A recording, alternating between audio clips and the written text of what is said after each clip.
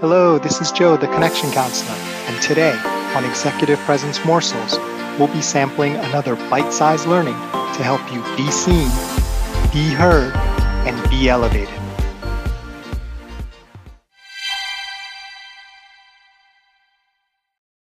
Here we are, end of Season 11, final episode, and it's been great sharing with you more about executive presence in more of a course format. And we started with episode 101, and here we are in episode 110 to wrap up season 11.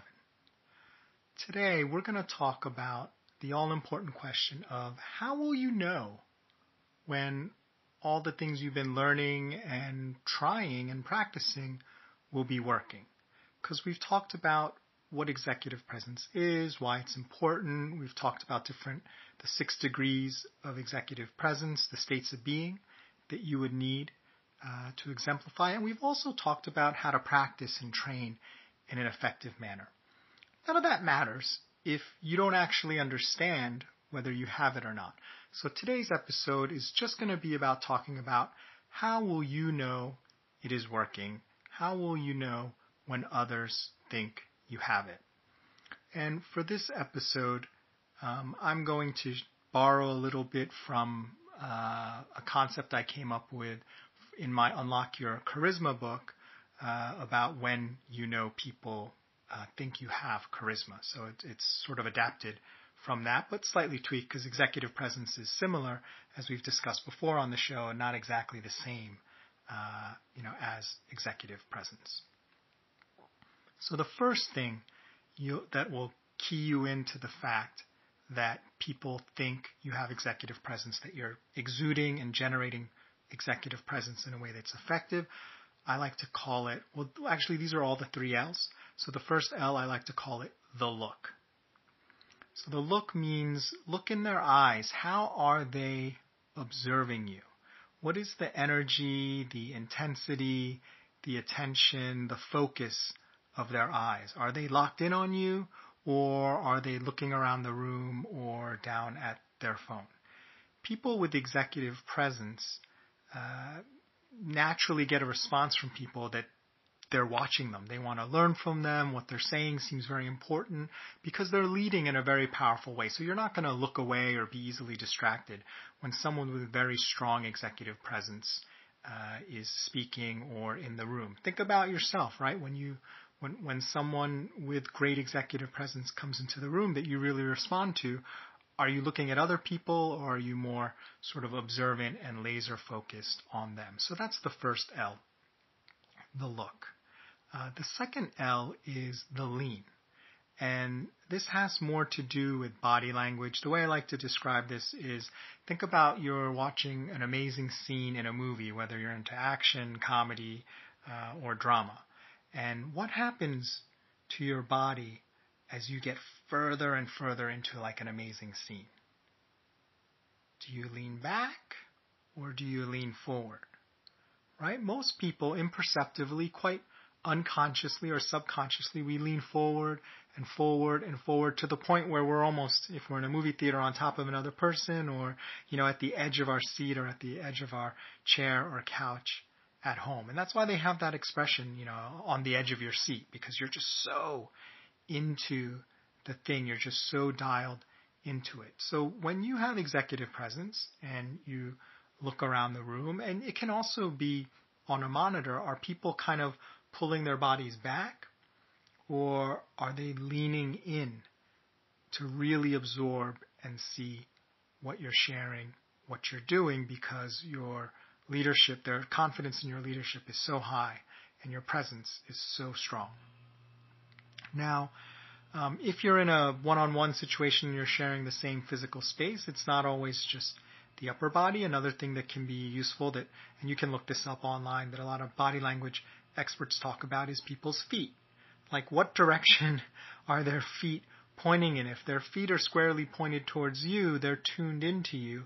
If their feet are subtly starting to shift away from you, that can sometimes be a cue that they're actually not as interested and want to segue or get out or do something else, that they're not really that much attached to what you're saying anymore. So you can also look at people's feet as well. You can tell a lot from body language. People don't really do it on purpose. It's just our natural way of responding and signaling to others. Not everyone always picks up those cues, but it's there for us to pick up on if you're open to it.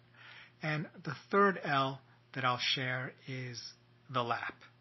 Right? What I mean by that is two things. One, when you have great executive presence, people lap up what you say. Right? When you say something, they're like, wow, that's a great comment.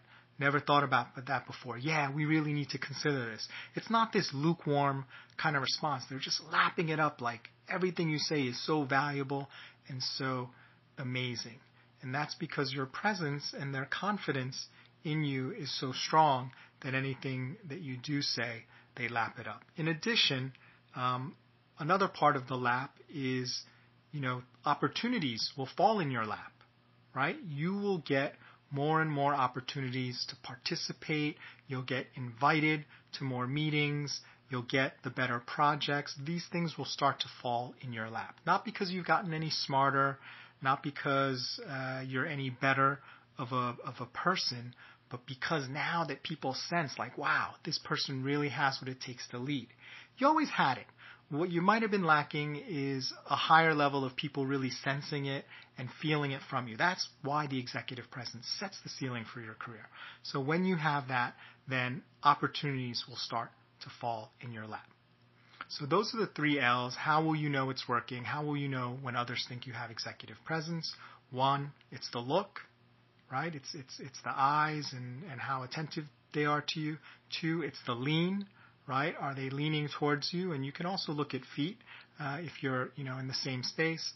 And three, it's the lap. Do people lap up what you say, and do opportunities and requests for your participation start to fall in your lap?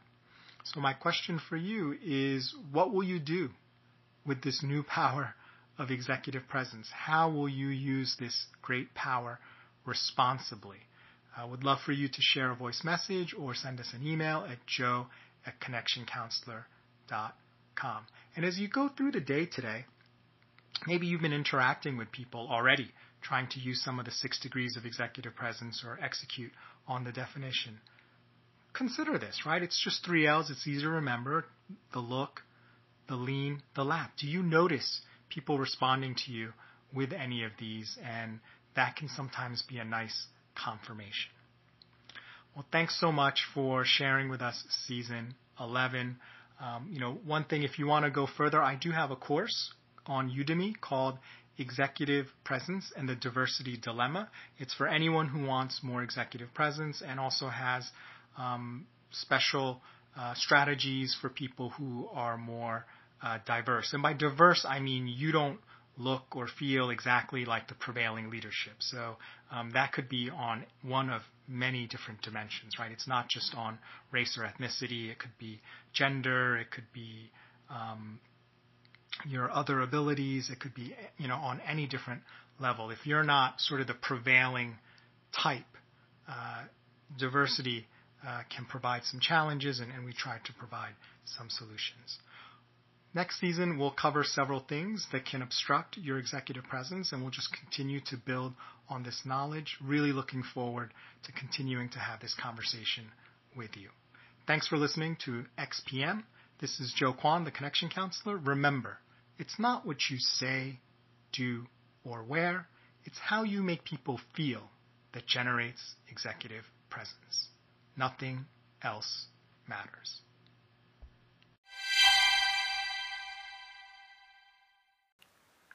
If you'd like, please stay tuned for a preview of tomorrow's episode, brought to you by our sponsor.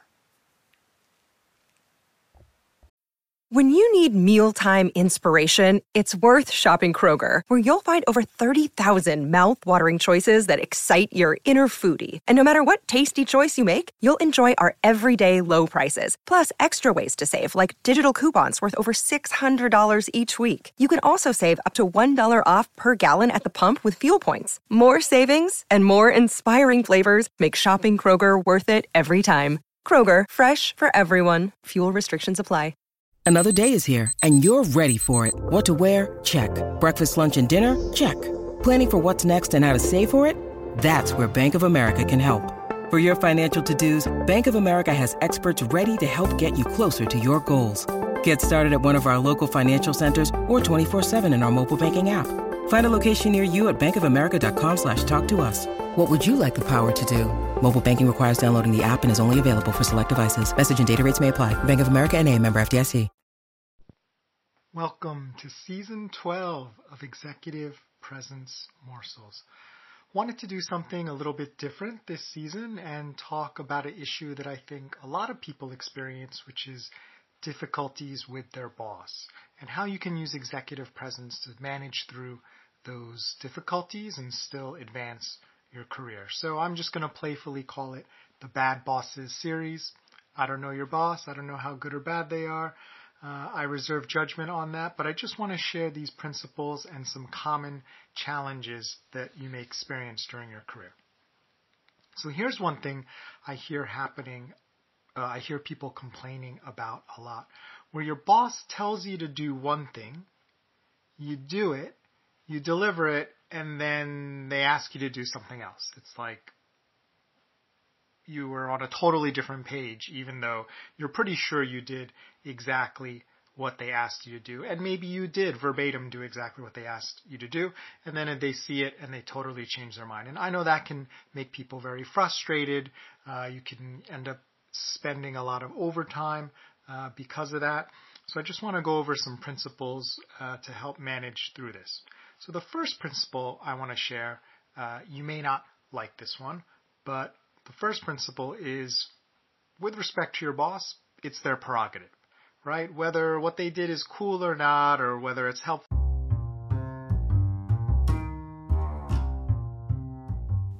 Thanks for listening. Can't wait to share the rest of the episode with you. Join us next time for another tasty executive presence morsel.